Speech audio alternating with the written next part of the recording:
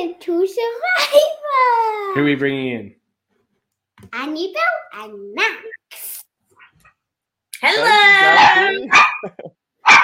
That was really well done, Daphne. Nailed it, honey. I reckon your position, maybe my position's in a bit of jeopardy after that, CK. I think She's got all the warm takes. She's got all the warm takes. Sorry, I'm just setting out my headphones. Can you guys? There we go. I can hear you. Welcome to, as my daughter just said, she's going to take over this hosting. Well, someone's going to have to host the Orca Pod when Melbourne Survivor is finally released. 15 April, it's coming out. And look, admittedly, there's been some false starts, but I feel that it's finally actually going to happen because an actual viewing party has been arranged. So for me, I think it's actually happening. It's very exciting. And for all of our viewers out there, you'll be able to see how this trio all came together. So I'm sure that's going to be exciting for everyone, right? It is. Surely? Can't wait. Yeah. You don't you think? Yes, she wants the limelight, CK. You should let her. She's got her father's. Are you okay? You've hurt your leg. Yeah. She's got her father's. She's got her father's flair for the dramatic and to need to steal the show. So she definitely got that from me. Annabelle, last we checked in, you were at the pub this afternoon and had not watched the episode. Have you watched it? I did. I watched it on 2X right before this session, and I feel fresh. I feel like I've got the takes. I know what happened. And I wonder if my 2X viewing right before this episode is going to be fresher than when you watched it drunk on Saturday night, CK. I was sober watching this, but frankly, I wish I was drunk because it was the most boring episode of the season. If you could have watched any of them on 2X, it's this one. As soon as the Orca didn't win the challenge, you knew what was going to happen. Look, hey, you've had your moment. Now go sit in the corner. It's all about that now.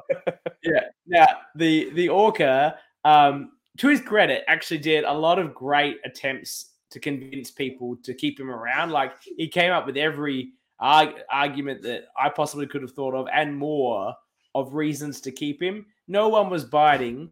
Because we don't have a lot to go through this episode, why don't we go through the cast and we think, should anyone have kept the Orca or wanted to keep the Orca in the cast? So what about you, Annabelle? Can you see someone that you think would be suitable? It makes sense to keep James in the game. Yes, I mean, I think I'm going to let Max go first on this one, and then I'll take up some space. From my perspective, if I was one of the more physical or challenge threats in the game, you would want to keep him as a shield, because James did do well in a lot of the challenges, and as we saw in the last episode, he won individual immunity. As a challenge threat or someone who's perceived as a challenge threat, you would want to keep another challenge threat in the game to use as a potential shield and as that person to keep you that one round longer, I feel. So being the challenge that's potentially Nick, I believe Nick. John stepped in and he says Nick should have kept him potentially. Yes. Are you thinking and also right, Michael, mate? And also Michael. So those were probably the two. Do you think Michael's getting challenge beast energy on this edit? Because I don't get that from the edit. Well, not from the edit, but you do. I think. Yeah, he's the only one who could compete against. Old Mate in the last week. Oh, Nick was James. Nick was close. Nick was there about. So I reckon Michael, I James, and Nick are the three, let's say, challenge threats. Obviously, left down to Michael and Nick now. In terms of more physical. Sorry, CK. No, I just want to get some clarity on Michael because it came to mind. When he was at the Tribal Council, he said to James, make sure you spell my name right this time. Now, I have come across Michael in social media and also in a charity game of The Weakest Link where I repeatedly voted for him endlessly, which we'll talk about when we get him on the show. And on that, it was MYKL. But on the show, they write it in the traditional English Michael way. is the show wrong? What does he mean by get my name right? Like, is it Michael, like Michael, or is it this Michael sort of spelling? Which is it? I think it's spelt the traditional way, in that he just uses the other form for social media. Okay, so how did someone spell his in the name? Same way a lot of people sincerely believe my last name is Claire. Oh, well, that's just a social media thing. Yes. Yeah. Okay, fair enough. I just don't know what he meant by spell my name right. Maybe we can ask. Maybe he knows Woofy. Anyway, more importantly, back to the original question. I think it was a bad move for Nick and Malcolm to let James Woof go, because both of them were willing to work with them. Yep. Certainly, Ma no longer considers Nick as part of her type 3. For Ma, it's now Michael and Sophie rather than Nick and Sophie. Yep. And I think Purple or Kuberang already have fractured. They already know they're split. And I maybe it was the sense of urgency and also the 2x speed, but I found this episode interesting in terms of understanding where the numbers lie now, which for is the future. Nick and Joe very far apart, and that's actually drawn a wedge now between Malcolm and Joe. Malcolm said his number was Anna and that James was Nick's number, and that he would view it as an attack on Nick if they chose to target James over Anna. Puppy, that is enough. Who's Mel's number? Is Mel somebody, or is she a free agent? So Mel is, what I thought was quite interesting is that Kuberang is dying to use Orange's numbers. None of them, Puppy, stop it, have wanted to vote out Orange's that particularly, except for James. Just because he's so, and James is just because he's so threatening in the challenges. And he's James quite threatening. As Sophie pointed out, is a bit of a flog when he's aggressive. I think we're getting this narrative where Purple is looking to Orange as numbers. And at that point, you need to be able to be the kind of personality that steps back and says, I'm willing to be used as a number. Yes. You don't want to be the person who's here's my master plan for the strategic vote this round when you don't have the numbers, because no one's interested in your master plan. They want you gone. They want someone to do what they're told. And when you're the person who wants to be the master, you struggle to be the servant. Yes, absolutely. And I mean, no shade, I'm the same kind of person. There's just some people out there who don't like being told what to do and love to get their opinion in there. And they make for great television. I mean, you could see the desperate attempts of Dan to try and blow the tribal up to save his star and not have the pagonging that he's clearly concerned is going to happen. But alas, the orca has been slain. Yes, the are we allowed to say Japanese? Is that racist? The whaling fleet is out there and they have slain the orca. And the quality, the excitement contestants are now in endangered species. No, that's too much shade on the rest of the cast. They're exciting. I think the most exciting person. I can't believe that no one is talking about Ma. Just as the orca said on his vote out, he said in his post episode discussion, he said, I think Ma's playing the best game and no one's really looking at it. And that's what the edit's showing us too. But I think absolutely, no one is even remotely looking at it. If these players were all smart, now that James is gone, they should all be looking at Ma for the next vote. But I don't think that's where it's going at all. She's getting very good at it in terms of the way she's perceived to have the know of the game, if that makes sense. She knows what's going on, where everyone's sort of alliances are, and even just this whole women's alliance, getting rid of the threats that are left. She's got her fingers in a lot of the pies, and you can see it on the edit too.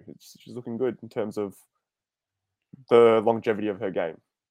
I'm glad you bring up the Women's Alliance, because it ties in with something you said before, Annabelle, that Anna is Malcolm's number, is Malcolm's piece. But Anna seems much more interested in the girls' alliance. So obviously Malcolm's misread that situation to quite a significant extent. Look, maybe he would be the last guy standing in her view, and then maybe then she'd break the girls' alliance. But I don't think Malcolm is. If they start taking out guys, I don't think Malcolm's the last guy standing. I think it's probably Michael. She seemed to be closer with. Michael seemed to be included in the women's alliance. Yeah. It's and I think Anna's very serious about the women's alliance. I think Anna's tired of being told what to do by men on this season, and she wants some women that are going to fluff her up. And that's sort of what they've been doing. Can I say Mars' ability to fluff up her allies? I'm so into Mars this season. It's been so good. Like when Sophie says, I think we should vote out James, and and says something like, and then next it should be, I don't know what she said, someone. And Mars is like, oh, this is why I'm obsessed with you. Like we think alike. And I'm like, Sophie's plan was like everyone's plan. Like it was nothing special about it, but the way she was like, I'm obsessed with you. Like just giving your ally that bump up, that comfort to make them feel really good about themselves, makes them just feel organically positive towards you.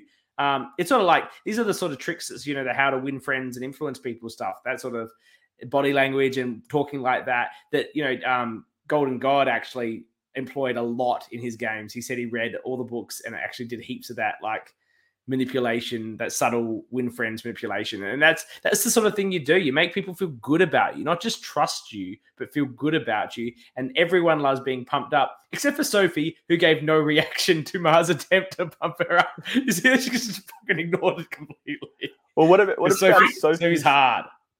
What about Sophie's not attack, but just... It was an attack. I think we can call it an attack. It was an attack. I thought, honestly, this episode, I love seeing a lot more of Sophie's, not harsh, but we saw a lot more of Sophie this episode, which I liked. I thought she got a good edit this episode. She was funny, made me laugh.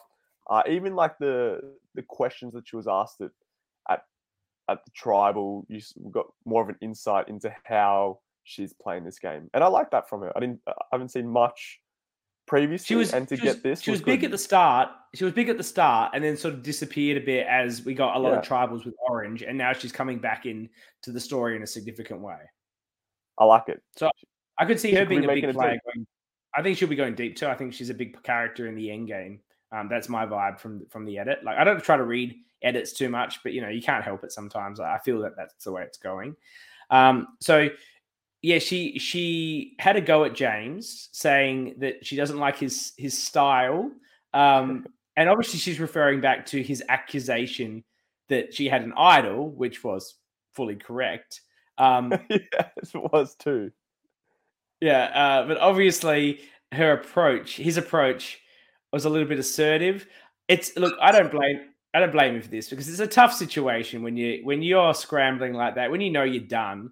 Like, but look, at least he tried to just suck it up when she had to go at him. Like she was like, "You didn't talk to me right." He's like, "Yeah, I can see that. Like, yeah, it was poor." Like, direct quote: "You are aggressive, very aggressive, and when you're aggressive, you're a flog."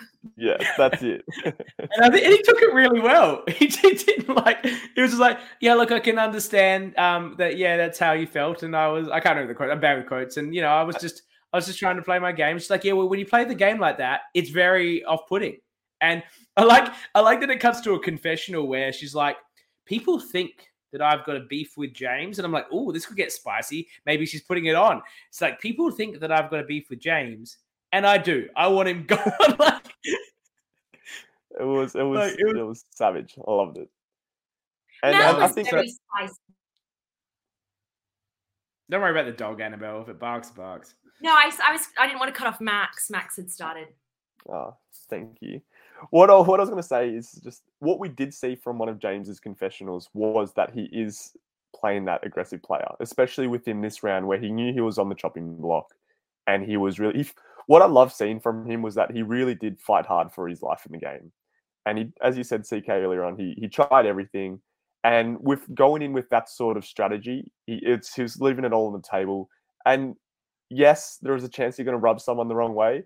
And in particular, this person was Sophie, and she clapped back at him. So And I liked how she stood up for Anna and the whole not hearing, like how Anna was getting spoken over in previous tribals. It was cool.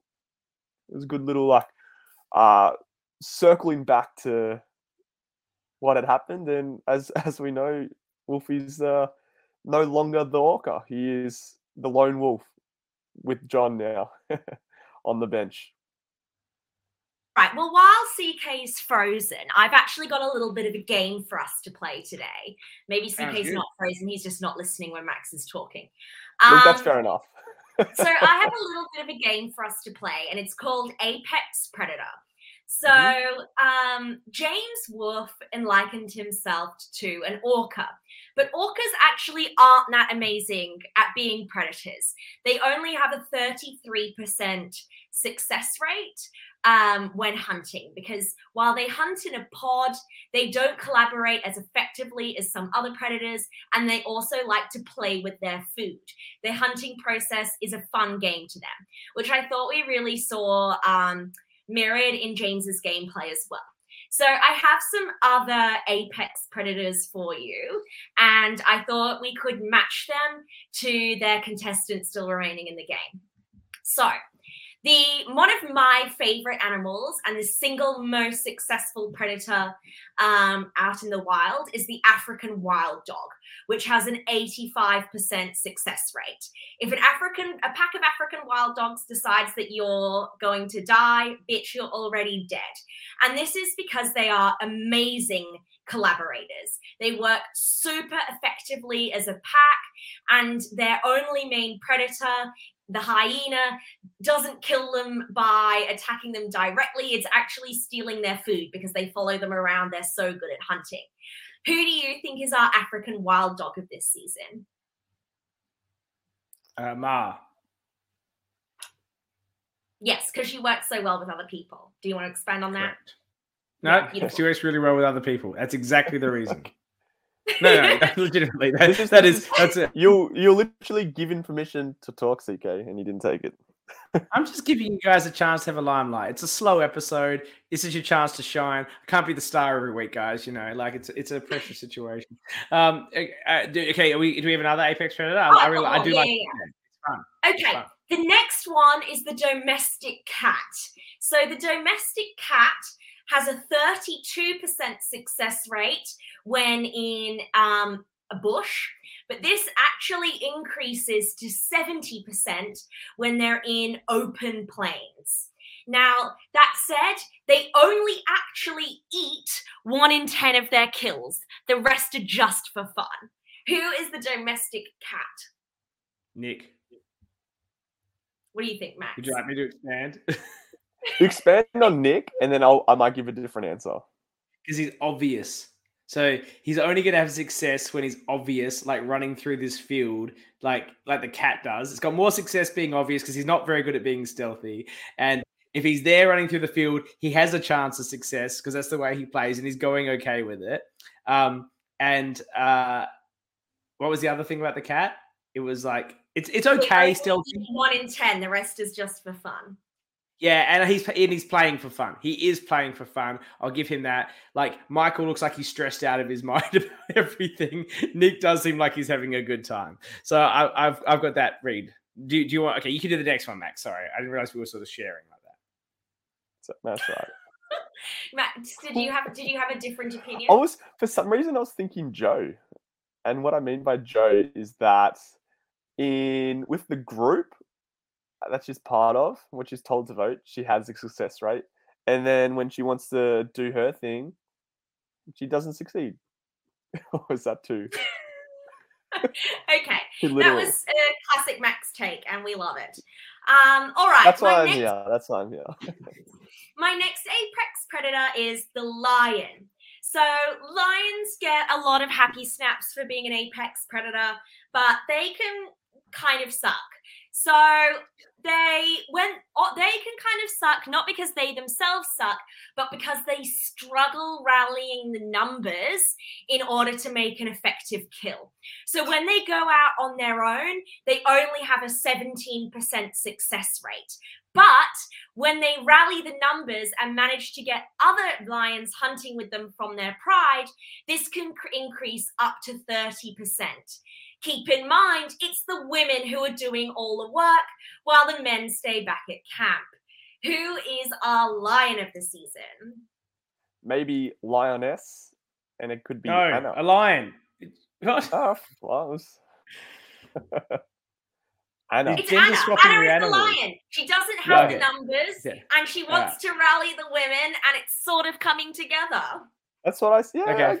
I hit the nail on the head. And that's right. You were hot. You were hot, and I was cold. I didn't realize we're gender swapping the animal. I love it. I was just trying to. I was too normative in my thinking. Yeah. The boomer in me. That is, well, I've got some others, but at that point we start getting mean, so we're not going to do that anymore. But thank you for playing Apex Predator with me. If anybody else has any thoughts in the chat, please go for it. The chat's dead tonight. We've got 4 viewers, and there are no comments.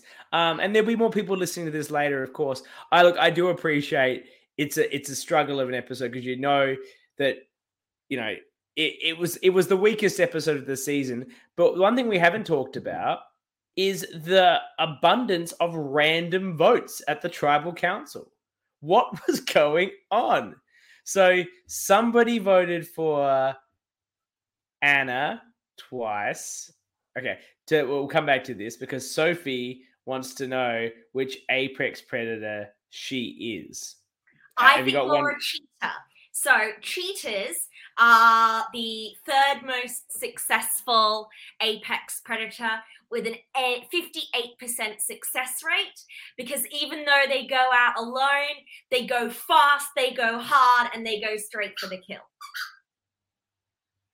I don't think that's fair. I think that's absolutely fair for Sophie. What do you think of that, Sophie, if you're obviously listening? But is that accurate, or would you prefer to be one of the other Apex Predators?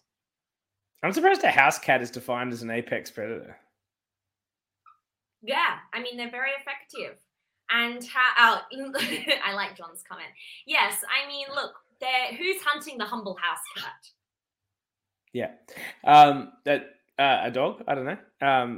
Dickheads that... neighbors that are dickheads that don't like cats. Anyway, so the votes... I think Anna got 2 and Joe got 1. That one came from Nick. Is that right? No, Nick voted for Sophie, which is interesting, given that he's the only person in his corner. I know, she said earlier in the episode, Nick's my number 1. Mars floated away a bit, and Nick's like, I'm voting for Sophie. Like, what the fuck? We had a stray vote for the Anna other piece. The Anna James was the planned split vote, which the Core Alliance voted for. But then we also had a vote for Joe, which was James. And then did we not also have a stray vote on Malcolm? Who was the stray vote on Malcolm? Was Mel, that maybe? Anna? No, Anna, that's not Anna. I don't remember. Somebody else. Mel?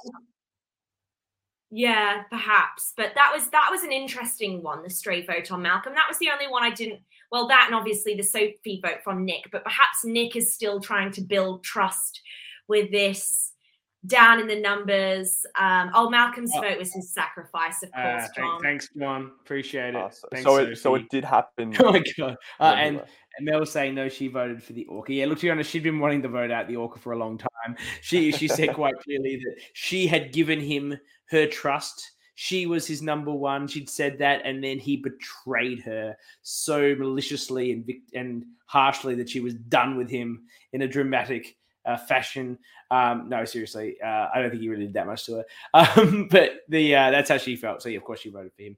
I wonder if look, I could be propping Nick up because I have a sort of crush on him and then standing him just going to apply strategy that might not actually be happening. But let's just put it up there. What if his vote for Sophie is actually intended to make Sophie feel worried about other people in the former purples, or that she might feel are aligned to her, that she's getting targeted at and therefore pushing her closer to the allies that she has. Do you think that's what's going on, or does Nick really have no read on who actually wants to play the game with him? I think Nick does have there was a part of the episode where we saw Nick deflect his actions onto John when he was talking to James and Malcolm about that whole flipping situation. When they thought Malcolm was thinking of flipping between alliances, and I thought that Nick by Nick saving himself, he deflected back onto John, who was obviously already out, to sort of save his spot as the leak. So are you buying that? I thought it was. We know the truth. We know the truth, but I don't think anyone's buying that. I wouldn't be surprised if we don't get a bunch of Nick's shifty confessionals in the next episode. I think he's telling way too many unnecessary lies, and I think it's going to catch up with him.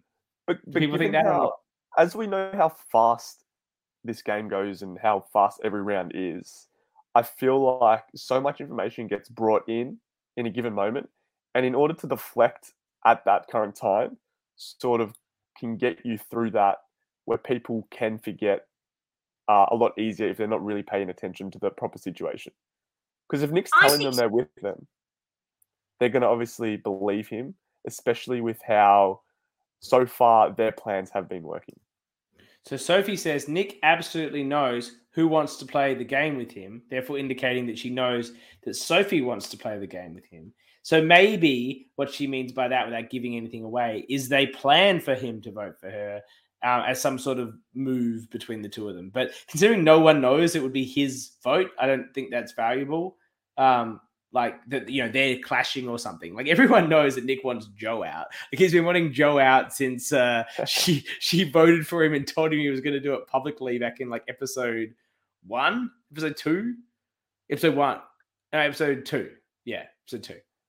The Grace. I mean, Nick knows there's a lot of heat on him, and this could be an opportunity for him to throw somebody under the bus and try and blame them for the Sophie vote. Because why would he vote Sophie? Sophie's one of his number one allies. Like Malcolm, who I think like is the Malcolm. one. And I think this is a classic justification for him being the domestic cat of the season.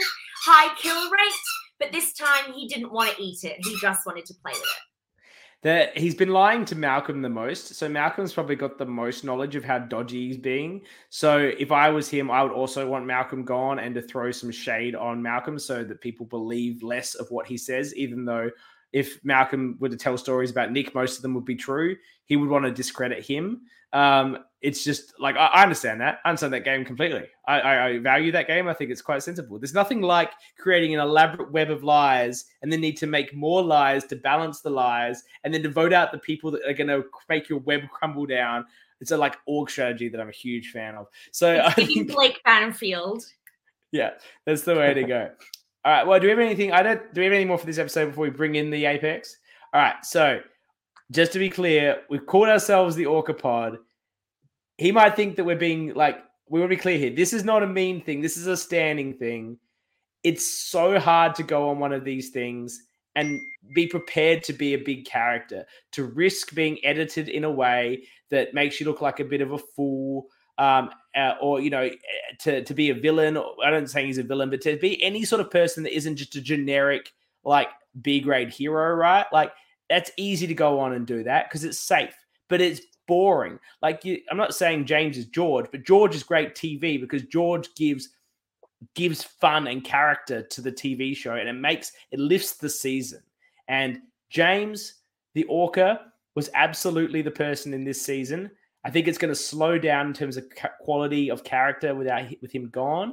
And I just love that he said the Orca thing in one confessional, which I adored. And then I thought, well, that's just going to be a throwaway line. And we'll call ourselves the Orca thing. And it'll be funny because we'll remember that one time we said it, but no one else did. But like he somehow knew this was going to happen, he continued to make the orca references until he died. And it just created a great element to the show. And it's fed into what we've done very well here at the Orca Pod. I'm going to keep calling this thing the Orca Pod, even when we're covering other seasons, because every pod needs a name. It's fun. So we thank him for that. And we welcome the apex predator, the orca, to our show. I just want to make a comment. This is the reason it's taken Melbourne Survivor 2 years to come out. It's because we've had to do so much editing around CK's monologues.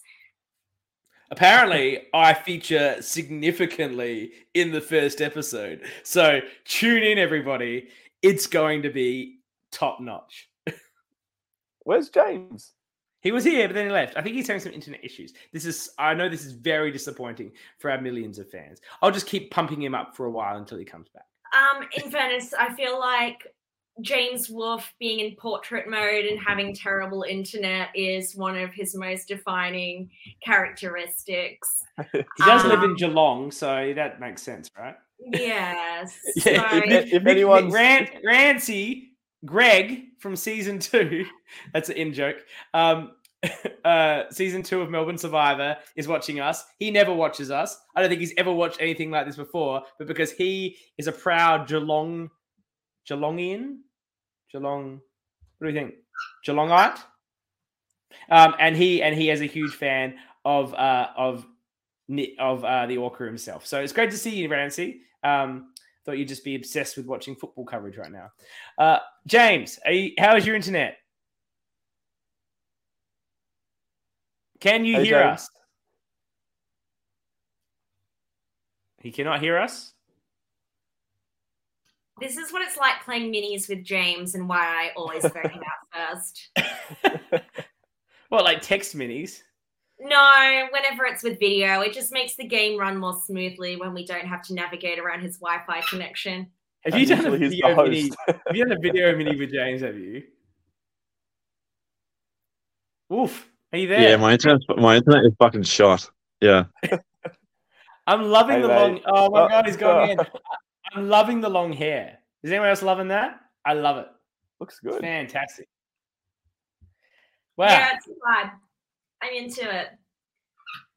Maybe we can just get into a text submission, and then your daughter can read aloud and role play as James. She's gone to bed, unfortunately. I'll role play as James, all right? You guys ask me questions like I'm James. Oh, can Max role play instead?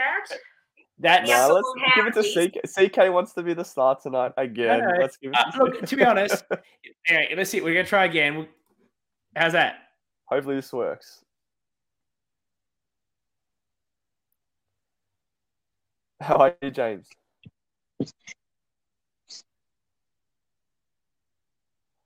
This is going to be even more riveting for those on the... James, just talk while you still can. This is going to be even more riveting for those listening on the podcast versus watching the video. Okay, for those on the... now Max's video is gone. But James is working. I can see him. Oh, James, come on. Give us some content. I was always here. I just had to blow my nose. I've been polite. James.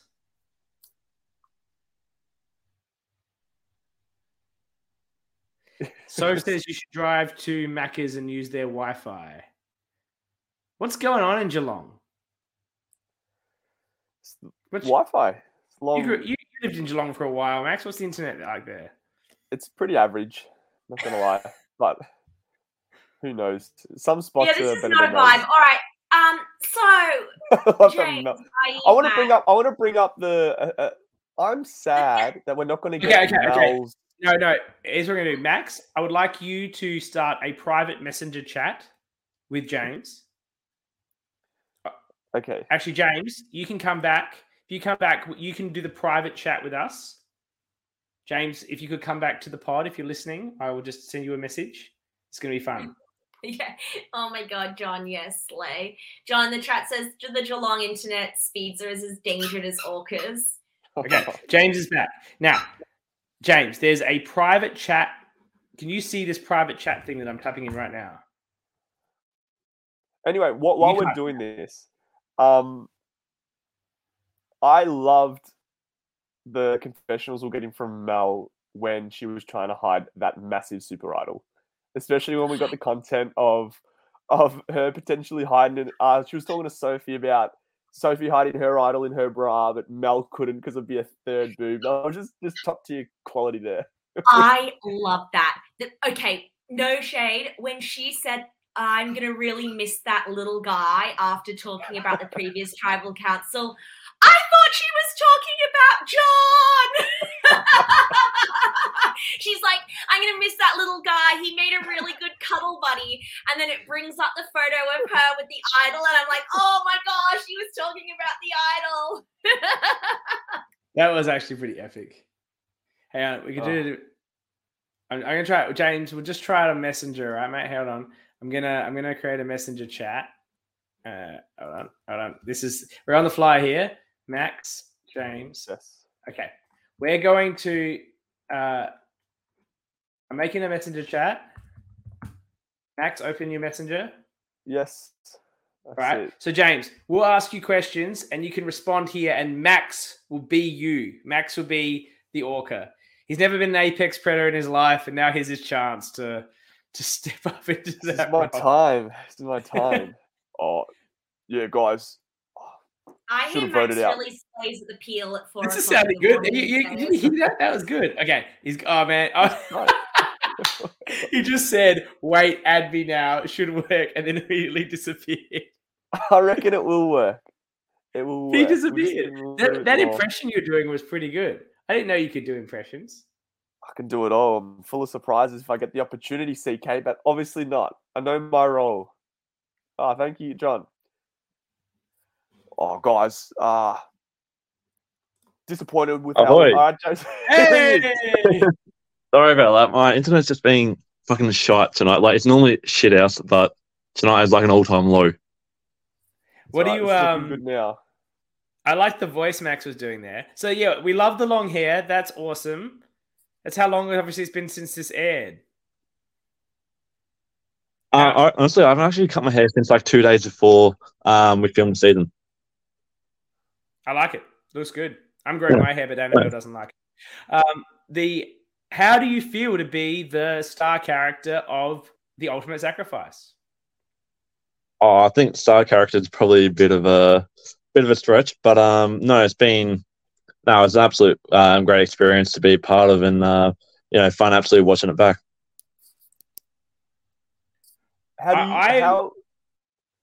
Sorry, I was just going to say, James, how did you like your portrayal? Did you enjoy it? Do you think it was a bit inaccurate at some times? Do you feel like you got a bit stitched up? What's your take on how you were portrayed, essentially? Well, it kind of essentially, like, I kind of came in and I was like, I don't want to play a hero game because that's boring. So I essentially wanted to be a little bit of a villain, someone who created a bit of chaos and did play hard and play aggressively. So I think a lot of that did get portrayed in the edit. I don't know, some people may, it's always going to be very polarizing. Some people are going to love it and think it's great. People may think, hey, this guy's being a little bit of a try hard, and I wouldn't change the way I played, and yeah. Look, that's the risk of being that character and coming across that way. People can say you're a try hard. People can be divisive, but I don't think from the community that I've interacted with, anyone's got that perception. I think we all enjoy a big character on the show, and I think you really brought that. I think what you also brought was an incredible amount of strategy, like really high quality survivor strategy for the short game, which you play on one of these LRGs, and explaining it pretty well in a short period of time. Unfortunately, you were trying to explain it to Anna, and she just was not receiving what you were putting down. But the plan you were doing at Merge was incredible. And if that had happened, it would have been amazing. Of course, an advantage getting happened. You didn't know that was going to happen. But the plan that you had in place was really, really brilliant. I was really impressed with that. Did you feel that you were really feeling those strategic moves as the game went on? Yeah, I felt like, going into the season, my main strengths were going to be my challenge ability and my strategic ability. And I felt like I probably, socially, while I don't think I'm terrible, it can sometimes be dependent on who's around me, which is, why I kind of wanted to find someone who's a bit of a social foil for me. But, I think even though... building on that, who was your social foil? I feel like the social foil was John. I felt he was like my number one.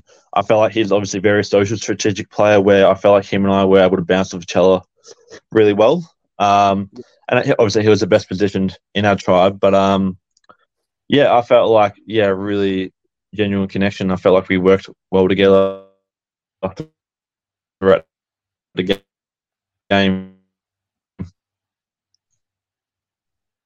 I have a question. Oh, yeah. I'm quite interested in your one-sided alliance with Anna. You really kept her safe during the pre-merge and were very committed to that alliance post-merge as well. What was it about Anna that gave you the impression she was with you and inspired that loyalty? Yeah, so initially kind of, I obviously knew Anna before playing, and then going early, the first round, Mel and Simon had clearly said that they didn't trust Anna, so then I immediately told Anna that straight away and wanted to pit those two against each other. So kind of in a way, I felt like I kind of wanted to play devil's advocate between, the person in between that they could both go to while they're still going for each other. But yeah, I felt like with Anna, I feel like, she's a good player in some ways, but I don't feel like her game in Canberra reflects that, despite what the edit shows. That's just my personal point of view. And it should, really, at times, it was really frustrating to work with, to be able to explain and to be able to get on the same page, because I feel like she wasn't willing to listen to reason, which was going to be beneficial for both of us moving forward. Because I felt like I had the ideas and execution, but she just was a bit stubborn when she wasn't getting her own way. I think she would do better and it'd be easier to play with her in a more traditional, longer form Survivor game, because you could take the time to actually work through the plan and get her input on it. But when you're up against these time crunches, it's very, very difficult to convince someone of something and to explain it when they're not listening. It's almost impossible. So you really find you end up working with people that are just think the same way that you do, because it's just easier. So I do appreciate the challenges that you would have had. Mel doesn't think that would have helped anything. Well, I think it would have helped, Mel. What do you know? I had you as the first boot. I guess so. I'm the... and then Sophie said, playing against James, I was not a fan. Look, I didn't pick that up from the edit, honestly. Honestly, I thought you and I were getting along really well, Sophie, especially after merge. I thought we really hit it off. But, But she says watching you, she's really, really enjoyed it, which is fantastic. That's the sort of feedback I hope from Melbourne. Okay, CK, a little less about you, a little bit more about James while he's here. James is me. James, what did you think were your odds of managing to wrangle Nick and Mal on side to make that flip happen? Honestly, as soon as I lost the challenge, I knew I was fucked. I was expecting the vote to be unanimous. To be completely honest with you, because I'd already stirred up a fair bit of chaos, rubbed a few people the wrong way, and I felt like, Mel and Anna were, we're going to get rid of me. To try and advance themselves to 2 on the outs, and I actually kind of underestimated Nick's position in Kubadang. You thought he was higher up? You thought he was higher up in the group? No, I thought he was a little bit more on the outs. I didn't realize it was as integrated as what he was. Okay.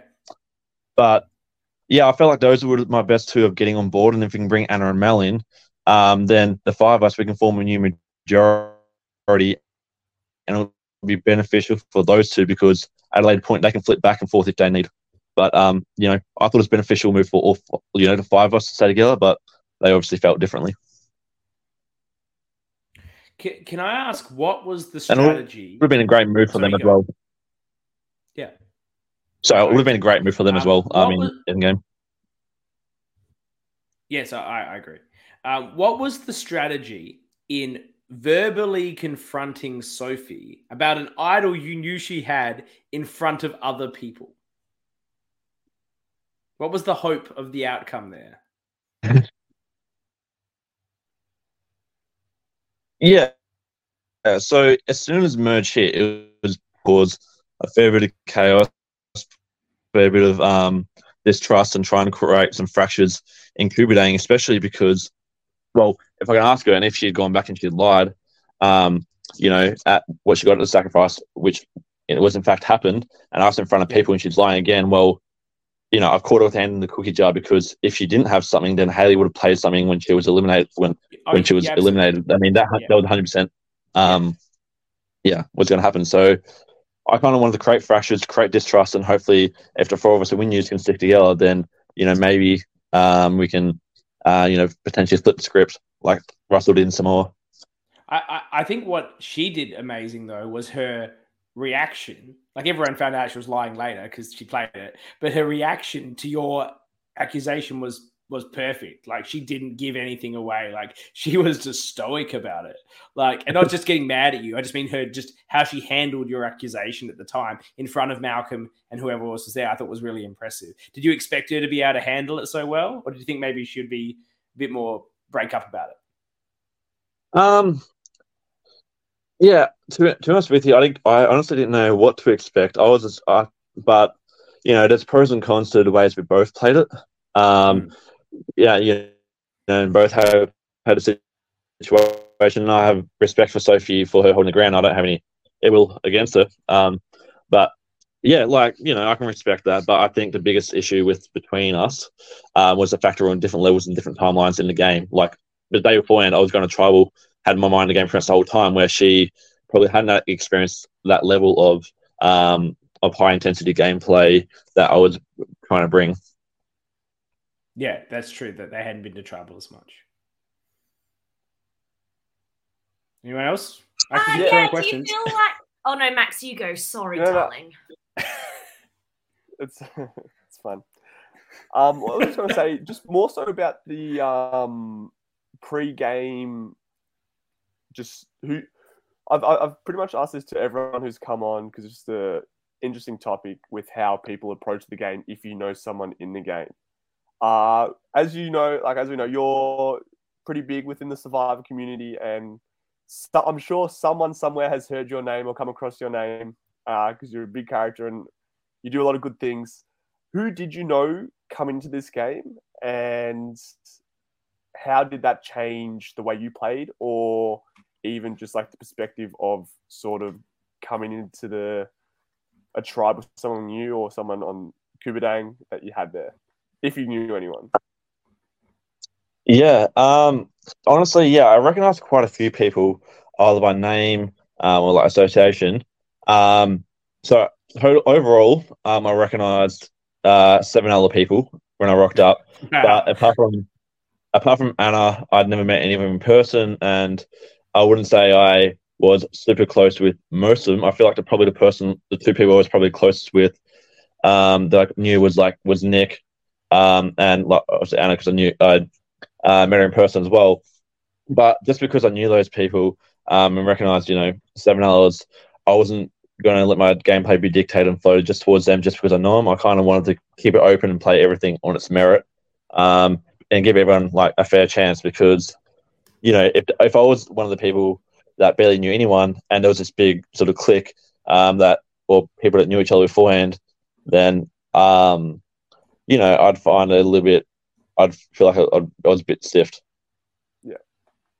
I mean, at the end of the day, John, you hadn't met before, and he was a much better ally to you than Anna or Nick anyway, so it all worked out in the end.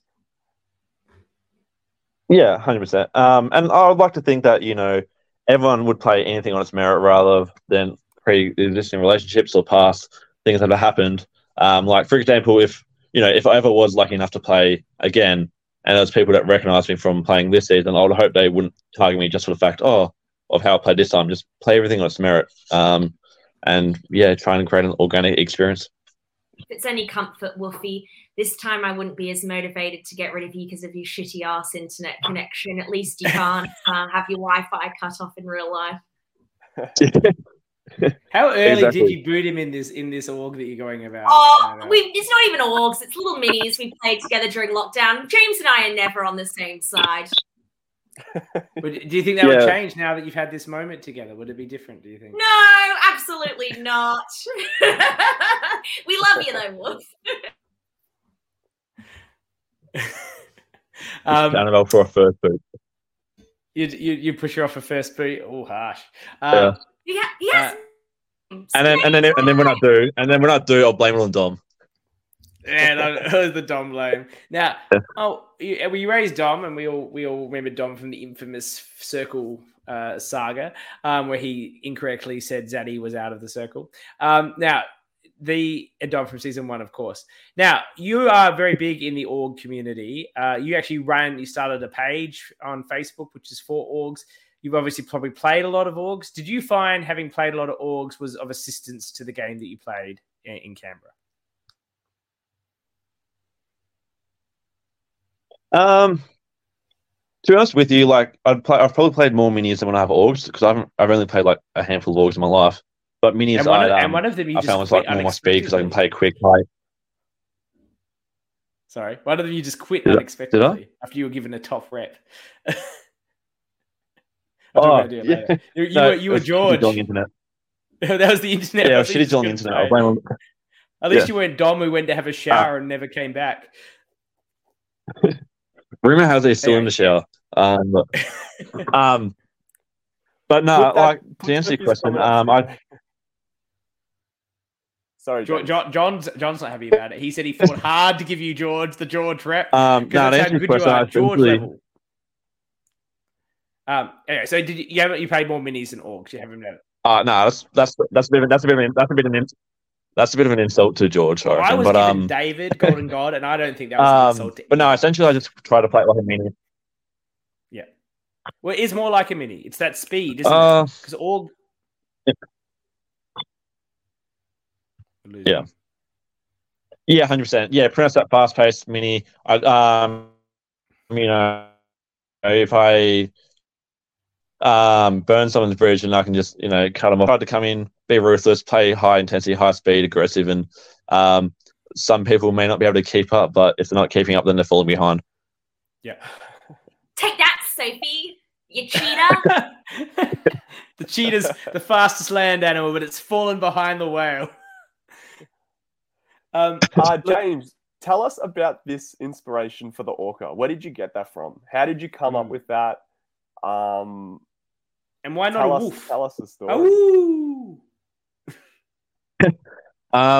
Yeah, so the whole Orca nickname, it's a bit of an inside joke between myself and a few friends.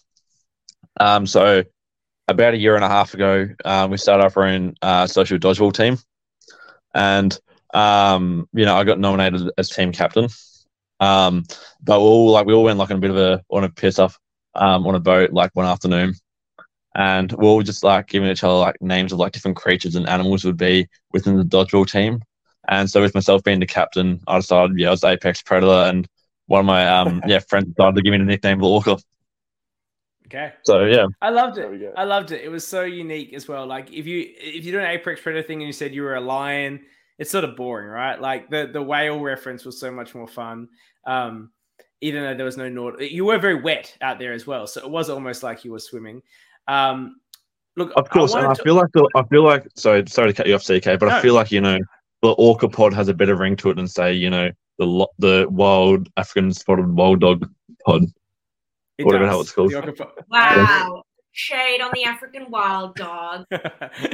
Now, we're having a good time here. I don't want to bring it down. And if you don't want to talk about this, you don't want to. But on this show, when Banfield was on, he expressed a lot of concern about what was allegedly said. Now, Malcolm said in the comments last episode that nothing like Banfield understood had been said was said to him. So Malcolm has already cleared your name. So you don't really need to talk about it if you don't want to. But it was talked about a bit on this show. So if you want the ability to address it, I want to give you that time. Yeah, no, appreciate that, CK. Yeah, so essentially, and things I'd said about Banfield or slanderous or, to all malicious towards him. The first time I heard about these accusations was when Banfield brought it up. I'd personally, don't ever recall saying anything about Banfield in a negative way. I personally didn't have anything against Banfield before the game, during the game, or after the game. So I was a little bit taken aback when he did say the things he did. And I did try to reach out to him, message him, say, hey, if I actually did say something, I do apologize, but I don't actually have any hard feelings towards you at all. And he chose to leave that unread, and that's his choice. But that's kind of where I sit with it. And like if I did say something bad, I would own it. But honestly, I don't recall saying anything. Would you like to take this opportunity to say something slanderous about anybody else while you're here? You could do me if you like. I've got a thick skin. No, she'd be right. I just sometimes wish that Max would, keep his warm take to minimum. But other than that, what did I do? All right, now bringing honestly, in our next guest is nothing. No, so look, that's very fair, James, and I don't think you need to address it more. It does happen in these environments. There's so many people around, and people hear different things. Like on our season, someone said that I said something actually quite racist, and I was very concerned that people thought I was a racist, and ultimately that person has admitted, and there is no footage, that I did not say that, right? But I was so concerned when people thought I'd said something racist, like. And Liz said, you said something racist. I'm like, I didn't do that. It was really heartbreaking. I'm so glad CK's spreading the CK was racist. I wasn't though. I'm trying to connect. I understand. John is asked in the chat, what animal would CK be? CK would be my puppy Fluffykins, who keeps squeaking in the background and trying to be the center of this podcast. I'm the host of this podcast. Doing the most. That's anyway, what animal CK would be. I know how it feels. Things happen. People hear things. They're misstatements. I didn't actually say this at all, but rumors start. You didn't say anything. Malcolm said you didn't say anything. We believe you. It's just, it happens. And look, I think that's put it to bed. You have your name has been cleared. So I think we're all comfortable with that. It's been a saga of a 3-episode saga on the Orca Pod about the infamous Ultimate Sacrifice. Speaking of the Ultimate Sacrifice, do you know why there wasn't one this week and how Joe got screwed out of it? Like, what was up with that? From my understanding, post-season, I'm not going to say that. It's probably not my. Okay, it might be. It might be a spoiler. Okay. Yeah. Okay. But man, Joe was salty about that, and fair enough. Does anyone have anything else for the Orca? I think we've got a really clear articulation. No, Max. Oh, Max. Sorry, darling. You go. You want another lukewarm take, James? Well, I haven't got one. No. What was I going to say? Firstly, you've explained your experience and how you had awesome fun playing a live game for the first time. As we all know, you are a big personality, and I'm sure there's a chance that we may see you on the screens again, potentially one day. How would you play another season, considering your, I guess, threat level or your perception of what some people may have of you? Would you change it, or would you just be the same, stick to yourself, stick to your guns? What would be your game plan going into the next one? Not asking if you're going to give anything away now, but just would it be similar to what we've seen, or would you just be a bit more flexible as there are returnees in your season who have played previous seasons and may have changed their styles? not trying to give anything away, but how would you go about it if you were to play? Yeah, I feel like a lot of the fundamentals of my game I would probably keep the same, but there's certainly probably a few things that I know I would need to work on, to be able to, for people to want to see me as more of an asset to keep around if I was on the chopping block. I'm certainly aware of some of the flaws in my game, and there's certainly a lot of strengths in the game, but sometimes I feel like you have to, stick to your guns, because if you try and funny fact, I actually randomly bumped into a Survivor alumni from Australian Survivor today, and actually speaking to her about her experiences and what she did when she played again, and she was like, "Yeah, the biggest thing is that you try not to overcorrect, because if you overcorrect and try and focus on the things you did wrong, then that's where you're going to go wrong." So I'd probably try and stick. Did you meet a real Survivor, like a real Australian Survivor? Or was just I randomly bumped into someone today on my walk. Yeah. Really gonna name drop them or not? Phoebe. Oh, very cool. Yeah. She had that bad experience with David on that second time round, but yeah, that's really cool. How did you just walk up and approach her? Hi, I'm a super fan. I'm the Orca. Oh, so it was funny. I was walking just along the beach, like on this walking trail, and I saw this border collie. I'm like, oh, it's a cute border collie. And I gave it a little pat, and I just walked up, and then and I walked past, and then my head turned again. I'm like, wait, is that Phoebe?